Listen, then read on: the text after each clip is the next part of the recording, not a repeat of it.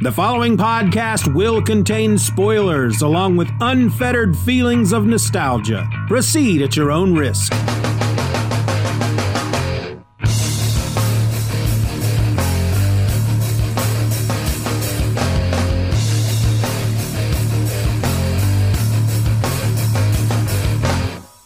Here it is, folks. Fly a kite and pick a fight. It's time for Event or Else, the podcast where I go through most every major Marvel and DC event one issue at a time, so you don't have to. I'm your host. My name is Steven, and we're back once again to talk about Marvel Superheroes Secret Wars. This week we're looking at issue number 4, and it's entitled Situation Hopeless. This issue was published by Marvel Comics in August of 1984, and it was written by Jim Shooter with pencils by Bob Layton, inks by John Beatty, letters by Joe Rosen, and colors by Christy Scheel. The issue opens with Hero Base just getting all kinds of blowed up. The villains search the wreckage for signs of survivors, but they're hoping for signs of non-survivors, meaning dead folk. Basically, they just want to know if they killed the heroes or not. Unfortunately for the villains, they find neither survivors nor corpses, for our heroes have managed to escape. Molecule Man and Volcana continue to bond. She finds it most impressive that he destroyed Hero Base with just a wave of his hand. He tells her it's easy when you have control over all molecules.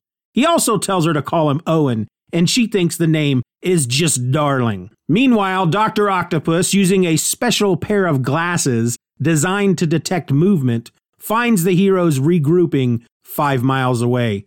Titania grabs up a house-sized bit of rubble and hurls it at the heroes.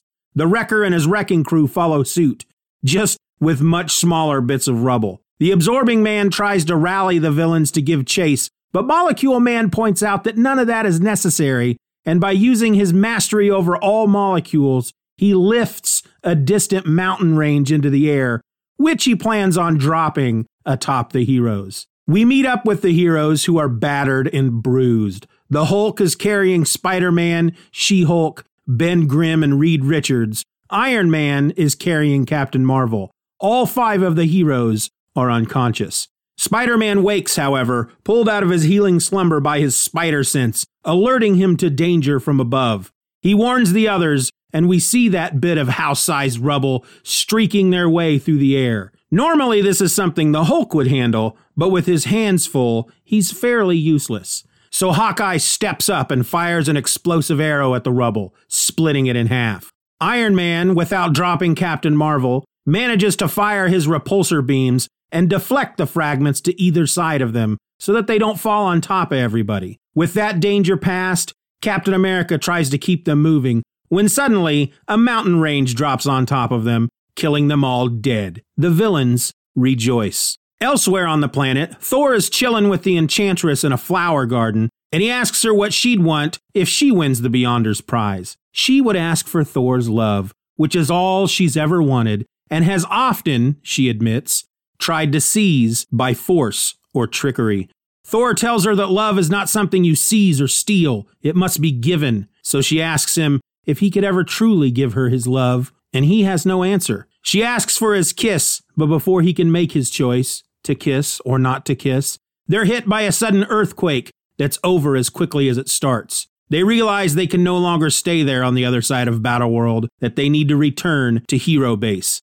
And so Enchantress, using her magic, speeds them on their way. Of course, when they arrive, they find nothing but rubble and villains. Thor holds his own against the villains until Doom sets Ultron after him. Ultron blasts away using the disintegrator beam Doom has installed on him, and it doesn't take long before Ultron blasts Thor into nothingness, leaving behind only his helmet and scraps of cape. The villains rejoice once again because they believe now that they have won. But Doom reminds them that Magneto and the X-Men are still out there, along with Galactus, who may also pose a problem. He also reminds them that one of them tried to kill him. In fact, he proclaims, it was Kang the Conqueror who did the deed. Kang tries to stammer out a defense, but it's no good as Doom has Ultron disintegrate him. Then, as the villains leave to return to Doom Base, someone watches from the shadows. We see only his arm, but it sure as heck looks a lot like Thor's. At that moment, many hundreds of miles distant, a strange aircraft soars above the alien landscape. On board are the X-Men on their way to see Magneto. As they travel, Colossus misses Kitty Pryde, fellow X-Men, and his girlfriend back home. Rogue contemplates her not-too-distant past when she was a villain and wonders, if push comes to shove, if her life depended on it, would she abandon her new friends and take up the villain life once again?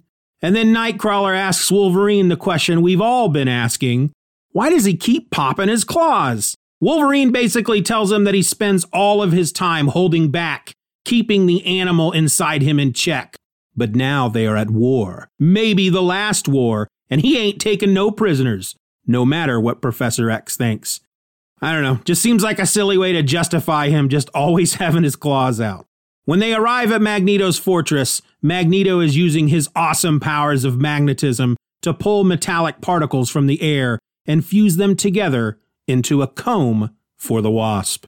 Professor X proposes that Magneto join forces with them, and Magneto just goes all in on his plan, stating that they just basically need to kill everybody, the heroes and the villains, so that they can win the prize or the power they need to turn Earth into a paradise where humans and mutants live together in harmony. And if anyone stands in their way, they too must die. The Wasp uses that moment to reveal that she was just faking it with Magneto the whole time, just to see what he was up to. And now that she knows, she's gonna go tell the others. The X-Men try to stop her from escaping, but just like with Spider-Man, they are made to look like a bunch of fools. Apparently, they just can't get it together against bug-based powers.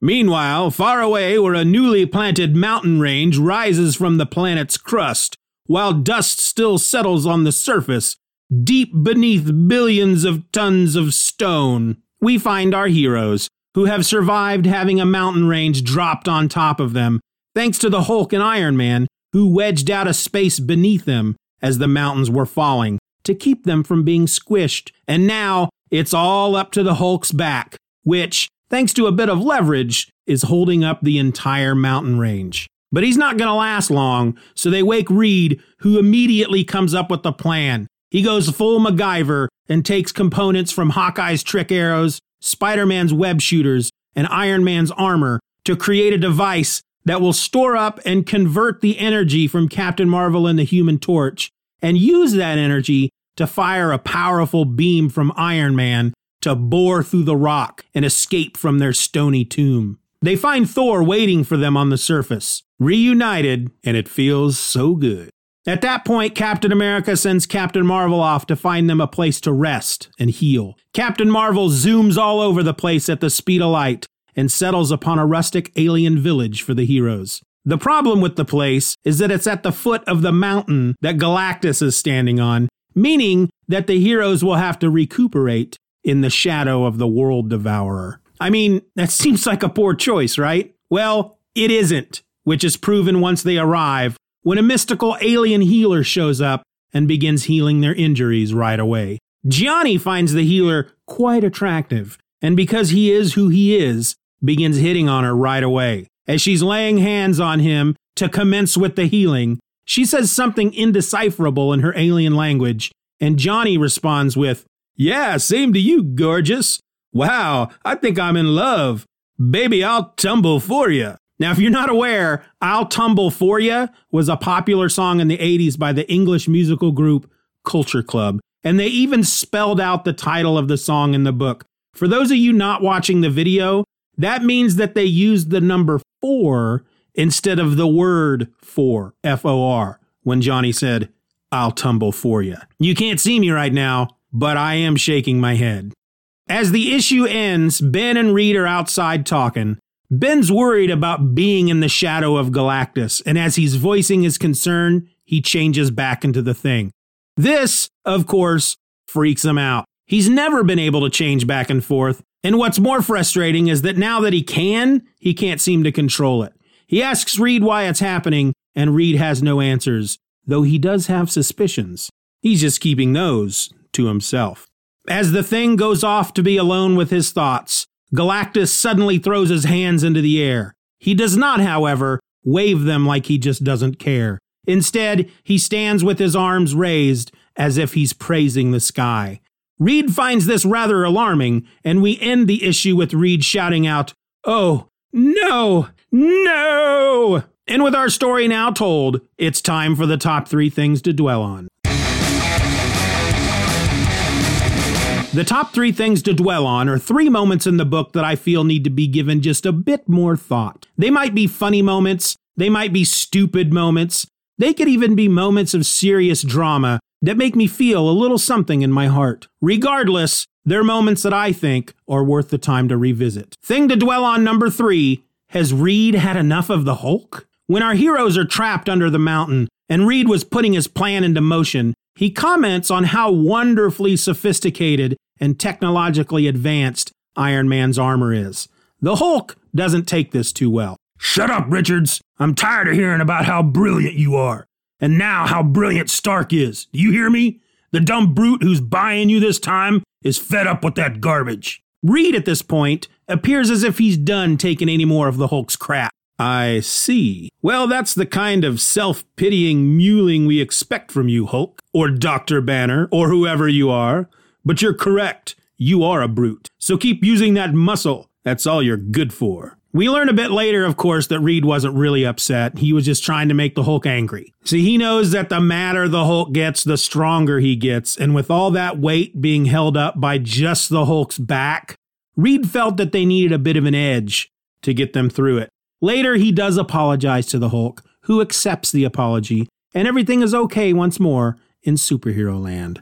Thing to dwell on number 2, Thor kicks all kinds of butt. When Thor and the Enchantress come back from their little talk, and he finds himself standing in the ruins of his base, no friends to be found, and surrounded by the likes of the Absorbing Man, Molecule Man, the Wrecker and his wrecking crew, Ultron and Doctor Doom, you would think he'd want to beat a hasty retreat. I mean, I know I would. But no, not Thor. No, instead, he cranks his arrogance up to 11 and lets it rip. "Doom," he shouts, pointing his hammer at the armored villain. "Where are my comrades? What have you done with them? I want answers. Speak quickly." The conversation quickly devolves from there, and Thor soon finds himself going toe-to-toe with the villains, and he holds his own. There's even a great moment where Titania punches him in the stomach, announcing that she will be known as the woman who killed Thor with her bare hands. Thor, however, has other plans, and he just simply tosses her off into the distance. And then, when it seems like the villains have him on the ropes, when he's been pulled to the ground, and Dr. Octopus, the Absorbing Man, and the Wrecker begin beating on him, Thor disperses them easily with a whack of his hammer to the ground as he shouts, "Away, varlet! Thy touch offends me." Of course, in the end, he has to use trickery to escape unharmed. When Ultron fires his disintegrator ray at him, Thor uses a bolt of lightning to hide his escape, leaving the villains to think that they have killed him. Still, I'm fairly certain that this was the scene that made my 12-year-old self into a huge Thor fan back in 1984. And I've never looked back. Thing to dwell on number 1. Seriously, Jim, what the hell? After the heroes have escaped the destruction of their base, and Titania tosses that massive house-sized bit of rubble at them, and after Hawkeye uses a trick arrow to split it in half, and after Iron Man, who is carrying an unconscious Captain Marvel in his arms, manages to blast those two halves to either side of the group, saving them from being squashed, the Hulk gives Iron Man props for saving them without dropping Captain Marvel. Iron Man responds to the Hulk's compliment by saying, "I'd never drop talent like this, my man." Now, I'm not sure if I've talked about this yet or not, but Iron Man at this point in the comics is not Tony Stark. He's James Rhodes. See, this is when we discovered that Tony Stark was an alcoholic, and by this point, he'd let himself be taken over by the drink, and so Rhodey had to step up and don the armor. I mention this because I really dislike how Jim Shooter writes Rhodey, as if he's some kind of horned-out lady chaser, and this is just one of the examples. Referring to women as talent, I've never liked that. It turns my stomach, and for Jim Shooter to make Rhodey into one of those guys for this book, it makes me sad. I don't remember him being like this in the Iron Man books. I mean, maybe he was, and I've just forgotten, But regardless, it's a tasteless line, and it only manages to ruin the moment entirely. Seriously, Jim, what the hell? And those were the top 3 things to dwell on. So now we come to that time in the show where I wrap it all up and tell you how I feel about the book in general. First, of course, I can't end this episode without saying something about the art. We get a change up here from Mike Zeck to Bob Layton. Now, I got nothing bad to say about Bob Layton. I think he's a fine artist, and had he drawn the entire book, I would have been fine with the choice. But going from Mike Zeck in one issue to Bob Layton in another, it's really quite jarring. Their art styles are different enough from each other that you can't help but feel let down by the look of everything changing. Despite that, this is actually one of my favorite issues from the series. Thor holding his own for a bit against all of the villains, and the Hulk holding a mountain range on his back. Those are just some great comic book moments. Unfortunately, 4 issues in, and we still have a number of characters that really aren't doing much. Rogue, Nightcrawler, Colossus, Hawkeye, just to name a few. But really, it's those few in the X-Men. It's just Jim is writing the X-Men like they're one person. As long as the group does something, then I guess in his mind, he's good. I know it's not easy to juggle this many characters. I get it. But there are times when I wonder why some of them were even included in this book. But really, we still have 8 more issues to go. Plenty of time for some of these folks to have a chance to shine. Until then, join us back here next time as we attempt to answer the question, just what is Galactus up to? That's coming at you next week in episode number 5, The Battle of 4 Armies. Be there, or the next one is free. Yeah, that joke's getting a bit old. Event or Else is a presentation of the Just Another Fanboy podcast. Questions and comments can be directed to eventorelse@gmail.com. You can support the show for as little as $1 a month over at the Patreon by going to patreon.com/StephenRor and get instant access to the My Other podcast, a weekly show where I talk about all the nerdy type things I don't have time to talk about in all my other podcast episodes. I also encourage you to rate the show wherever available and share the podcast with a friend. All links will be in the show notes.